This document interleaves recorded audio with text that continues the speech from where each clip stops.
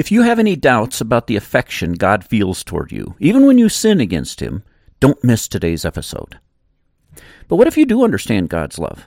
In fact, you understand it so much, you have a hard time fearing God. If that's you, don't miss today's episode.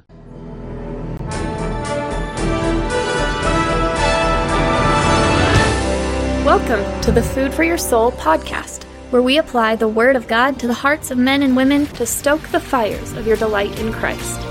Here's your host, Dr. D. Richard Ferguson. God is on your side. He's for you. He's not against you. That's observation number one. That comes from verse 13. The other three come from verse 12. So let's back up to verse 12. Look how he starts out there in verse 12. He says, "Therefore, my dear friends." Now let's not skip over that phrase. That's not a throwaway phrase. That is Paul expressing affection to the Philippians, which he does many times in this book. Very affectionate, very profuse in Philippians. And it's important to understand that when Paul does that, Paul is writing here as an apostle of whom? The Lord Jesus Christ. You know what an apostle is? An apostle is a sent one, somebody who's sent with a message.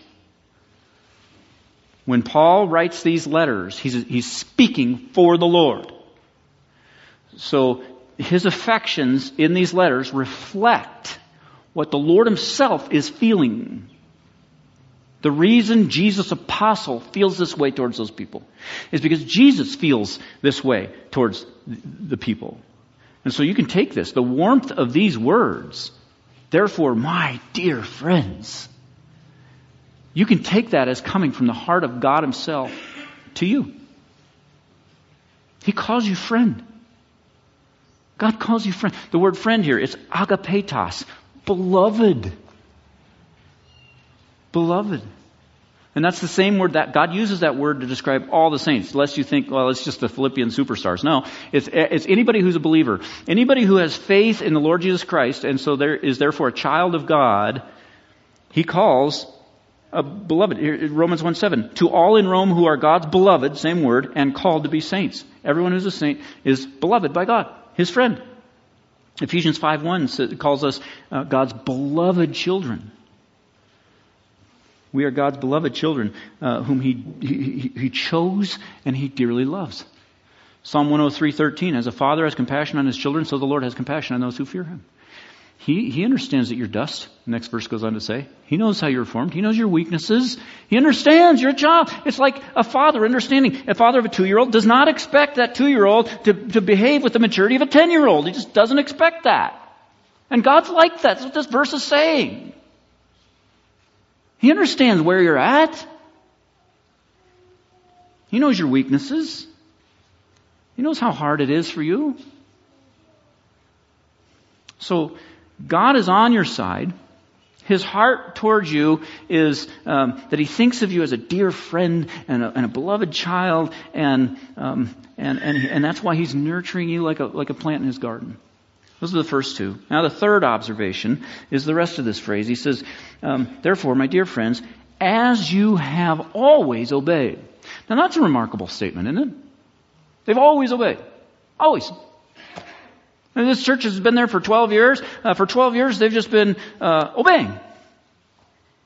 That's God's assessment of them.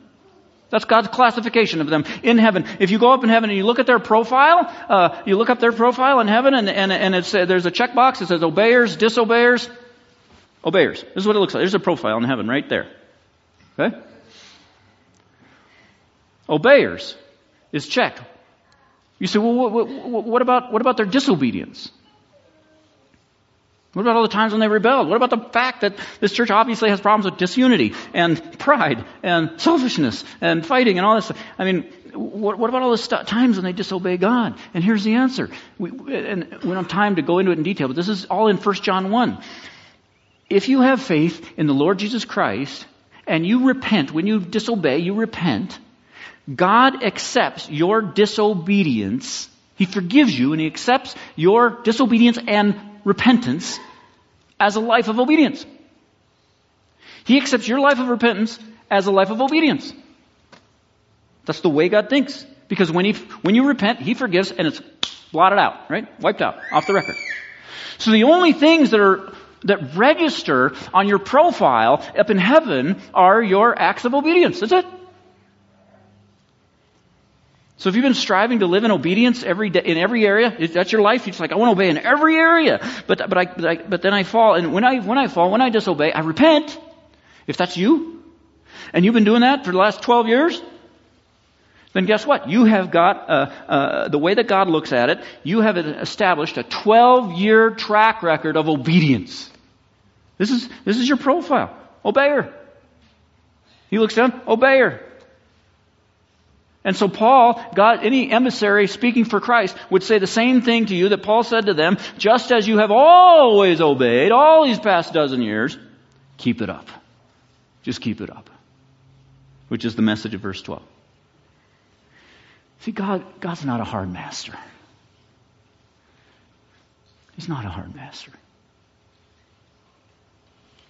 And another thing about God, a fourth observation. He sees your secret righteousness. Look at verse 12 again. He says, therefore, my dear friends, as you have always obeyed, not only in my presence, but now much more in my absence. Now, this is the second time Paul has mentioned that in this book. Again, there's significance here. So, God has His spokesman come and praise them for the fact that they kept obeying even after Paul left. Obviously, they're going to be on their best behavior when the Apostle Paul is there, right? Apostle Paul's here. We're not going to be having fights and problems and, all this stuff. But what happens when he leaves? Character is always revealed by what you do when you're on your own, right? When you're just in private. Our behavior is determined by two things, by external pressure and by internal principle. So if you do what's right only because of external pressure, then what's going to happen when the external pressure is removed? Just start doing wrong because you don't have that internal principle. This happens all the time. Somebody agrees to, some accountability, and so they got an accountability partner calling them every day and checking it. And the whole time that's going on, the whole time there's all this scrutiny, then they're walking the straight and narrow. As soon as that's lifted, they're right back into their sin. They can't keep it because there's no internal pressure to do what's right. It's all external. But the Philippians weren't like that. They had internal principle. Paul left. They obeyed even more.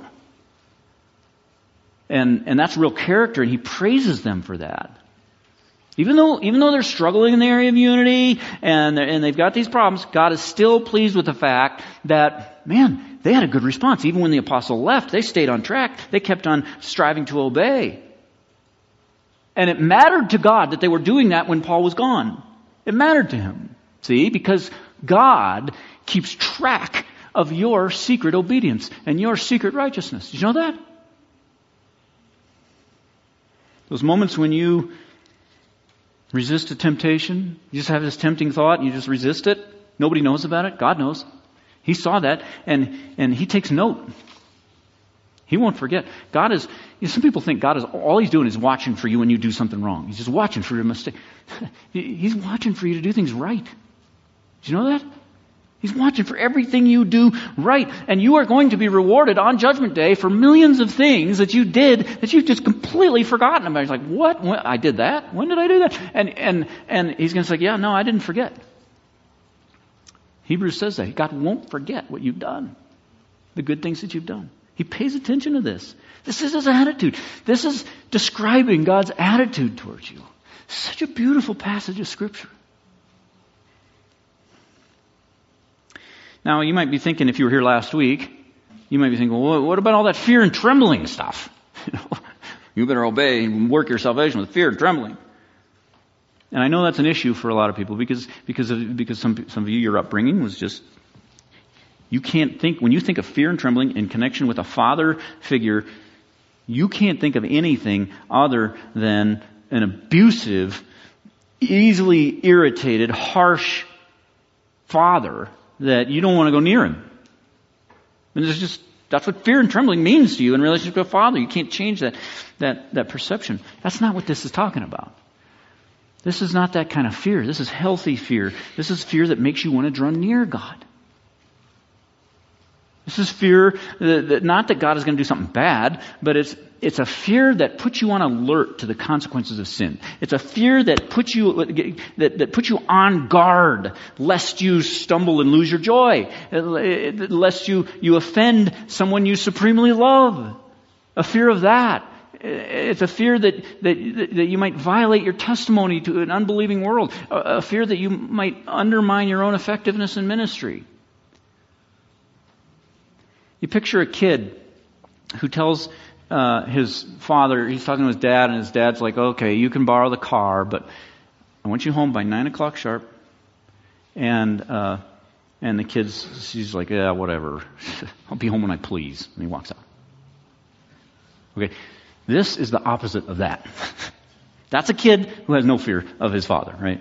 No respect. He's not taking his dad seriously at all.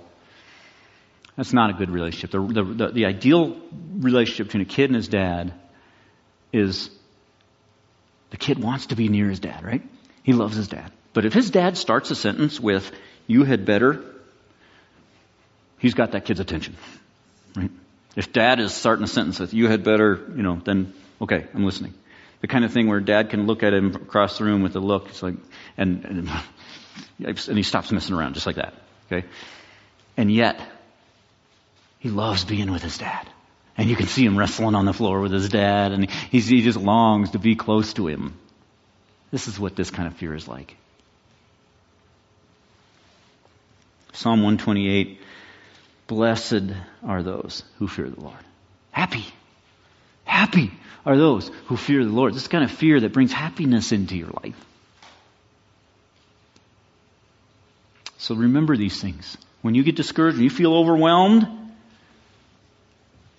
remember, look, if God is on my side, He's nurturing me like a flower. He calls me friend. He thinks of me as an obeyer just because I repent when I sin. And He's pleased with every last one of my good deeds. He likes that. And He's keeping track of that. And He's got an attitude like that towards me. And He's working in me to will and to act. If that's all true, I can expect great things. I can do great things.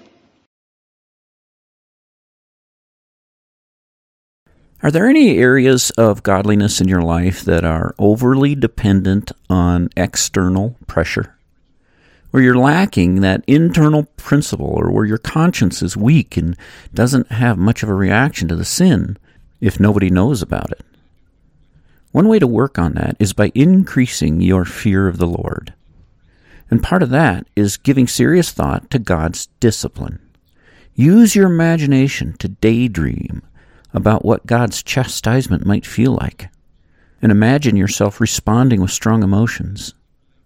Doing that changes the physical structure of your brain to make it easier for your heart to really believe God's discipline is real. So that's one way, but that's not all there is to it. The reverence aspect and the awe aspect are also crucial. If you've never read R.C. Sproul's book, The Holiness of God, or listen to a sermon series on that, I highly recommend that. In fact, I don't really know of any book outside of the Bible I would recommend more highly. And if you have read it or listened, again, I would urge you to take some time today to use your imagination to daydream about that awesome holiness. And think about that in connection with the sin that your heart tends to take lightly.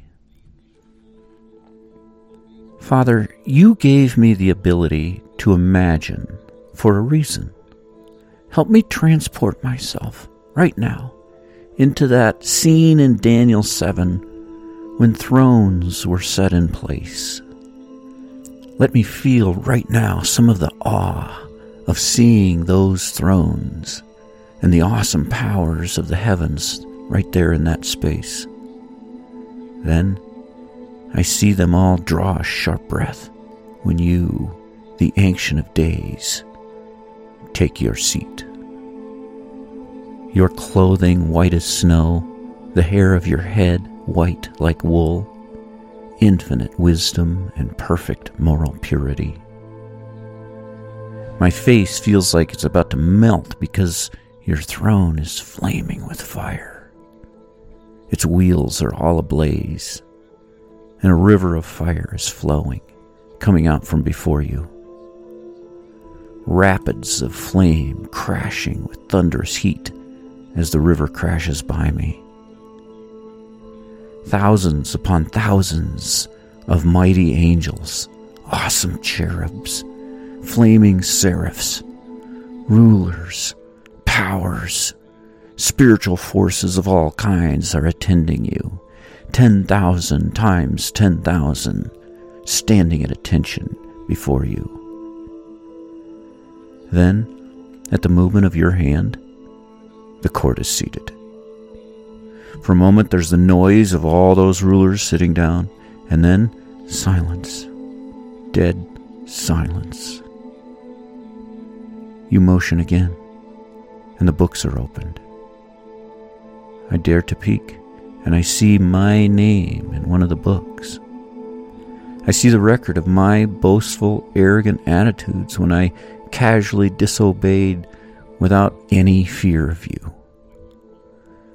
I see those awesome powers trembling in your presence and astonished at how puny creatures like me could be so arrogant. Then I watched as you stripped rebellious powers of their authority. Some you threw into blazing fire, others you allowed to live for a time. Then a Son of Man came with the clouds of heaven. He approached you, the Ancient of Days, and was led into your presence.